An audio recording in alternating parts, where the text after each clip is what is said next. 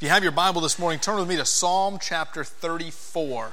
Psalm 34 this morning, and we're going to read a familiar verse, one that if you've grown up in church, you've probably heard in various different songs. And I want to look at the context of this verse and ask ourselves an important question. Your important question this morning is, have you ever been bored at church? Some of you are already nodding off right now. I've not even gotten started yet. You know, Jeremiah is bold enough to not only raise his hand, he was doing jumping jacks back there to keep himself awake. Have you ever been bored in church before? Have you ever nodded off in church before? Have you ever maybe just been tired or distracted or whatever it might be, and church just isn't as exciting as you think it should be? At a previous church, not at this one, so I'm not calling out one of our deacons here. At a previous church, we had a deacon who slept through every Sunday morning service I think we ever had. And bless his heart, he did work nights, and so typically he was faithful enough to get off of work Saturday morning after working all night and come to church, and he was tired. And I will say, to his credit, although he slept through every single service we ever had, something must have soaked in because he always had something to complain about after the service, you know? Have you ever been bored at church? Have you ever been tired at church? Have you ever thought, this just doesn't do it for me?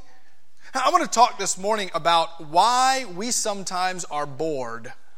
Why we come to worship on Sunday mornings and we don't always get something out of it. And I think the fundamental problem is not with church, although confession, we can make things exciting from time to time. I think the problem is not with church, it's usually with our hearts and with our own attitudes. I'll say, you can go to church somewhere, probably here in Robinson, maybe here some Sunday mornings, maybe some big city or a mega church somewhere, and you can have a really vibrant and exciting experience. Something that peps you up and keeps you awake. Something that the music is loud enough you couldn't fall asleep. Something where the pastor is so funny that he just keeps you on the edge of your seat. Something that you hang on his every word so that you can tweet what he just said in live settings. You can go to a church where you can get all of this excitement, and maybe from time to time you come to First Baptist and you have that same excited feeling here. But sometimes we feel like we're missing something. Maybe another related question is, why don't people come to church? And I don't mean specifically, why don't people come to First Baptist Church, but what keeps people from coming regularly and faithfully on Sunday mornings? Maybe even more importantly, what keeps Christians from coming to church on a regular basis? I think a lot of times, if we're honest with ourselves, is there are things that are more exciting to us than church. We get more out of other activities. We have more fun doing other things, or maybe we're tired and we just need sleep. I want to address some of these questions this morning, and I want to do so by reading Psalm 34, verse 8. And then we're going to read the entire passage as well, or a big chunk of it. But let's just start off with Psalm 34, verse 8. It says, "Oh, taste and see that the Lord is good. Blessed is the man who takes refuge in him." I really like this verse. Oh, taste and see that the Lord is good. Taste and see that God is a good God. This is one of these coffee mug verses. You can slap it somewhere, and by itself it sounds really good. And often we pull it out of its context and lose its meaning. But can I tell you, Psalm 34, verse 8, the context is emphasizing this verse. I want to read verses 1 through 10 together, but before we do, I want to share with you what verses 1 through 10 are going to teach us. It's going to tell us to taste and see for ourselves that the Lord is good. Let's go back to verse 1 and read together. Psalm 34, verse 1 starts off this way. "I will bless the Lord at all times. His praise shall continually be in my mouth. My soul makes its boast in the Lord. Let the humble hear and be glad. Oh, magnify the Lord with me, and let us exalt his name together." Just pausing on those first three verses, does this sound like an exciting worship experience that the psalmist is writing here? I think so. This isn't a boring worship. This isn't exciting. Magnify the Lord. Let us exalt his name together. He continues, I sought the Lord and he answered me and delivered me from all my fears. Those who look to him are radiant, and their faces shall never be ashamed. This poor man cried, and the Lord heard him and saved him out of all his troubles. The angel of the Lord encamps around those who fear him and delivers them. Oh, taste and see that the Lord is good. Blessed is the man who takes refuge in him. Oh, fear the Lord, you his saints, for those who fear him have no lack. The young lions suffer and want and hunger, but those who seek the Lord lack no good thing. The psalmist is writing us in Psalm 34 to taste and experience. See for yourself that the Lord is a good God. I think the psalmist writes this psalm backwards. And by backwards, I don't mean he did it wrong. I think that he's starting with the ending place and working backwards to explain to us why exactly we should worship fervently. And so we're going to kind of work backwards in this and talk about what I mean towards the end of the message on why I'm saying it is backwards. The first thing I think we have to do, the first thing we have to understand is that God wants us to experience him. God wants you to experience him. What do we mean by that? Now, first of all, what I don't mean is God wants you to value your experience and your feelings above his written word. That's not what I mean, and that's not what this passage would tell us. As a matter of fact, we know that God has revealed himself so that we can experience him in two ways. The first way is through the Word of God, his written word. God has revealed himself to us through the Bible. And secondly, it's through his Son, Jesus Christ. He has given us salvation through Christ. We experience salvation through the revelation of Christ. All of these are found within Scripture, right? Scripture testifies to itself. Scripture testifies to Christ. Any experience we have must be matched up with our revealed word in the Word of God. So when I say God wants you to experience him, I don't mean God wants you to have some warm, fuzzy feeling. That's not what the psalmist is writing, and I don't think that's what any of Scripture would tell us is our first step in getting an exciting relationship with God. Instead, God wants you to experience him in a way that is different from just hearing about him. He wants to have a relationship with you. And that's why our key verse this morning says, "Oh, taste and see that the Lord is good." Don't just take my word for it, but experience it and taste it. I use my wife's baking often in my illustrations because I think she bakes a lot of really good things. So I would like to tell you about something I'm sure you have not had before. Our favorite dessert at our house is when my wife makes cookie bars. Now, you've probably had cookie bars, but not like my wife makes cookie bars. Let me explain to you exactly what cookie bars are and see if it makes your mouth salivate or not. So cookie bars basically are a combination of some sort of graham cracker, semi-sweet chocolate, sweetened condensed milk, butter, and vanilla. Is that about right? Somewhere in some proportion, mixed together and baked in an oven. Cookie bars have the thickness of a cookie so you can pick it up and eat it, but they're gooey in the middle so they're that softness of a brownie. A warm cookie bar with cold ice cream is so good, so good. I would like to tell you all that cookie bars may be the greatest dessert that have ever been made in the history of desserts. I love my wife's cookie bars. Now, I hope that as you're sitting there, you're thinking to yourself, I'd like to try one of these cookie bars sometime. Maybe Hannah should make enough for the entire church. So that's Hannah's application this morning. You need to bake about 100 cookie bars for next Sunday. But for the rest of you, as you're sitting here, you're thinking about what a cookie bar might be, and you're going, okay, I've had something similar to that. Graham crackers may be new, but how does that taste different from different ingredients? And what exactly is the gooiness, and how gooey, and is it too gooey? And I can describe a cookie bar to you. I really can. And you can probably right now think, that sounds pretty good. But there's nothing like getting your fork or just getting your gooey fingers in a cookie bar and taking a bite and tasting it yourself. There's no describing food, really, is there? Sometimes it's just, you've got to try this for yourself. That's what the writer of this psalm is telling us. Don't just hear about God. Don't just listen, but experience Him. Taste Him and see that the Lord is good.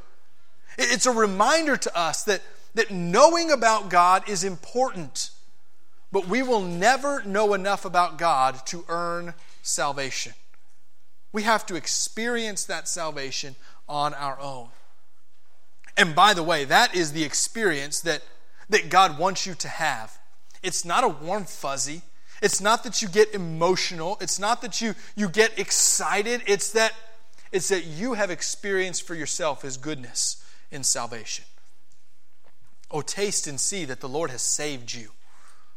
Oh, taste and see that the Lord redeemed you.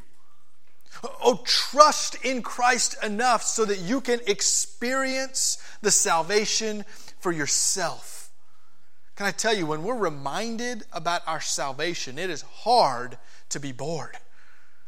When we understand that God has redeemed us from our sin, we have tasted it, we have seen it, and we know the goodness of God.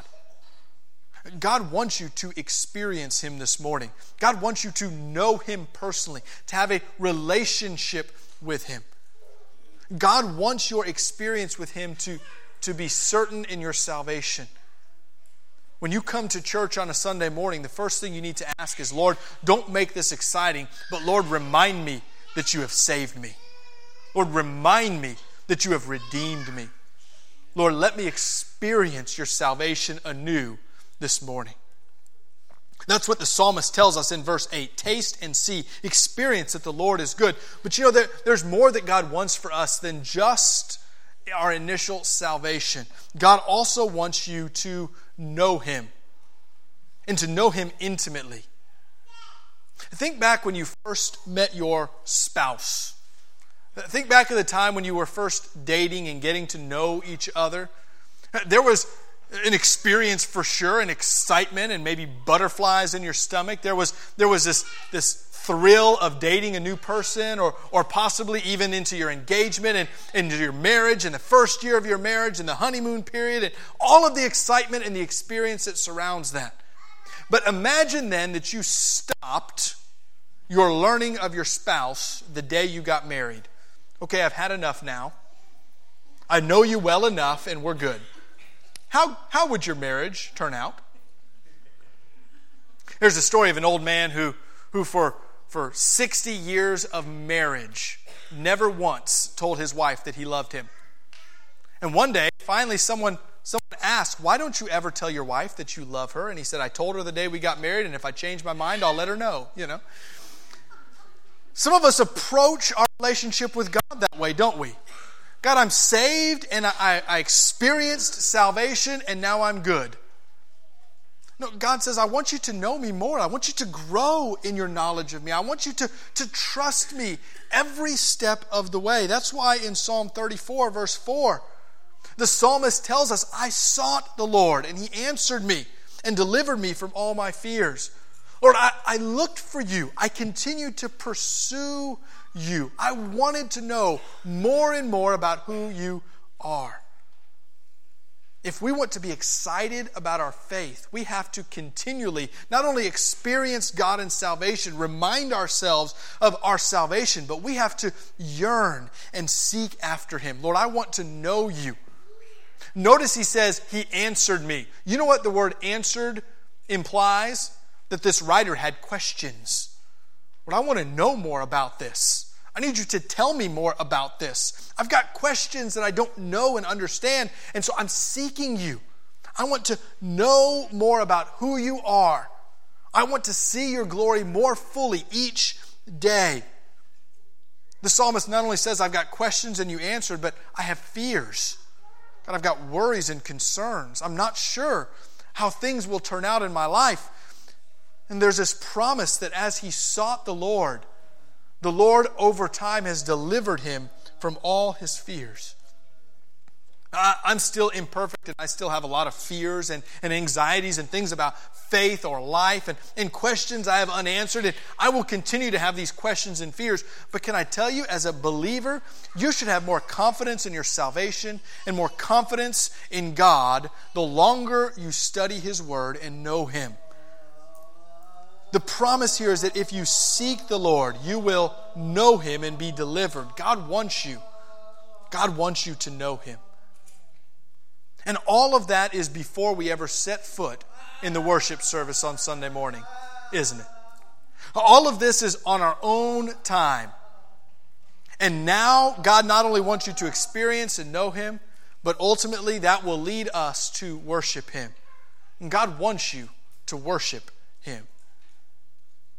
God's desire is that you come with your experience in salvation, knowing your faith, growing in your knowledge of Him, wanting to know more, learning more about who He is. And that leads you then to worship corporately on Sunday morning or sitting at your desk on Monday. And that leads you to worship Him not only at church, but day to day in your lives. That's why the first 3 verses talk about this worship. The psalmist writes, "I will bless the Lord at all times. His praise shall continually be in my mouth." Verse 3 says, "Oh, magnify the Lord with me. Let us exalt His name together." There's this vibrant, exciting worship that the psalmist writes about. But really this worship is a culmination of the psalmist's experience in salvation and his knowing more about who God is. You see, God wants us to worship Him, but we typically show up on Sunday morning without the reminder of our experience in salvation and without our day-to-day seeking the Lord, and we show up and try to worship and just can't quite get it out. The excitement isn't there. We find ourselves bored in worship. So how do we transition? Well, I think the answer can be found in another familiar verse. In Joshua chapter 24, we read about the Israelites having conquest the land that they were promised. They have defeated their enemies and they are settling in the promised land. And at the end of Joshua, their leader, Joshua, reminds them that the battle is only beginning. That there will be temptation to worship other gods and other deities. There will be temptation to stray away from their saving faith. There will be temptation to forget about the knowledge of who God is. And in verse 24, he asks them to make an important decision. He says in verse 15 of chapter 24, "Choose this day whom you will serve." And he says, "As for me and my house, we will serve the Lord." This is a great question, and asked in a vacuum, it really presents us with a difficult decision. This verse, just in general, probably leads us to kind of weigh our options. Choose this day whether you will serve God or whether you will serve false gods. Choose for you whether you will worship truly or forget about what God has done. And if we just say make a decision, what we find ourselves deciding is to sleep in. When we are faced with this question, choose for you this day who you will serve, we find ourselves abandoning church for our own activities. When we're asked this question in a vacuum, choose today, we say it's just one day. It's not all that exciting and there's something better going on over here. We would like to answer, as for me and my house, we will serve the Lord. But how many times do we come, even sit in this worship service, and we don't serve and worship God at all? See, Joshua asked this question he could confidently answer, "As for me and my house, we will serve the Lord," because all of chapter 24 is building up to this moment of worship. Joshua starts off by saying, long ago, in verse 2, long ago there was a man named Terah who lived among pagan gods, and he had a son named Abraham, and God spoke to Abraham. God called Abraham and promised him to be the father of many nations, to have innumerable offspring. And so to Abraham he gave one legitimate son, Isaac. Just one. But to Isaac he gave Jacob and Esau. And while he put Esau over here with these people, he used Jacob to have 12 children who became the 12 tribes of Israel. And through God's goodness and providence, he saved them in a time of famine, and he sent them to Egypt where there was food. God is good to them. He provides for them. So they moved to Egypt, Jacob and his family. As they are there in Egypt, hundreds of years pass, and they become this great family and this great nation of people. And they become under slavery in Egypt. And Joshua reminds them, remember when you were in Egypt and God sent Moses. Remember your darkest time when God sent a deliverer. He went and he talked to Pharaoh, and God sent 10 plagues. Do you remember how good God was to spare you from the Egyptians? And then as you ran away from Egypt, you came up to a riverbank. It says, do you remember when you came up to the Red Sea and the Egyptians were following you to kill you? And God miraculously blinded the Egyptians and let you walk across the Red Sea on dry land. You remember how God delivered you then and brought you to this promised land where there were people larger than you, physically and in number. Do you remember how it was impossible for you to have this land, and yet here you stand, that God has been good to you? You see, all of chapter 24, Joshua is reminding them, do you remember what God has done? Do you remember how he has saved you? Do you remember what he's brought you out of? Do you remember that dark time in your life when you thought there was no hope? Do you remember when you felt abandoned and alone? Remember when you thought death was at your door? And do you remember how God was with you? Oh, taste and see, I feel Joshua saying. Taste and see what the Lord has done for you, that the Lord is good. With that context, do you remember what God has done for you? Joshua asks the question, choose today then, because of your experience of salvation, because of the knowledge you have of his repeated goodness, choose for you today who you will serve. Knowing that, knowing what God has done for me and my house, we will serve the Lord. It was R.C. Sproul who had a quote somewhere along the lines of this: it's really hard to be bored when you're in awe. I think sometimes we lose our awe of God and forget what he has done because we invert our worship. Instead of relying on the salvation and remembering our experience in Christ, instead of taking time to grow in our faith and know God more on our own, we just show up on Sunday morning forgetting about what God has done and wondering why we can't experience God the way we think we should. I think we lose our awe when we try to do this backwards. God doesn't want you to show up on Sunday morning and be excited. God wants you to be excited before you show up on Sunday morning. God doesn't want you to know more about him strictly from a sermon once a week. God wants you to know more about him because you're seeking him day by day. God doesn't want to save you because you had some warm, bubbly feeling in a pew. God wants you to surrender your life to him and experience true salvation in Christ. And I promise, when you do, when you taste and see the goodness of God, you will burst out spontaneously in worship. Oh, taste and see that the Lord is good. Do you have an awe of God this morning? Let's pray together. Father, I'm so grateful and I'm thankful for your goodness to us. Lord, it's written in your word to remind us how you cared for your people. We read about your Son, Jesus Christ, dying on a cross for our sins. Lord, we have salvation that we don't deserve. We have forgiveness that we have not earned. Lord, you have given us more than what we deserve. Lord, we thank you that we have been able to taste and see you in salvation and experience you. Lord, we're convicted because we show up for worship on Sunday mornings and we're missing our knowledge of you. We've forgotten who you are. Lord, we've not studied your word through the week. We've not sought you to answer our questions. we've not turned to you Monday through Saturday, Lord, we pray that you would forgive us.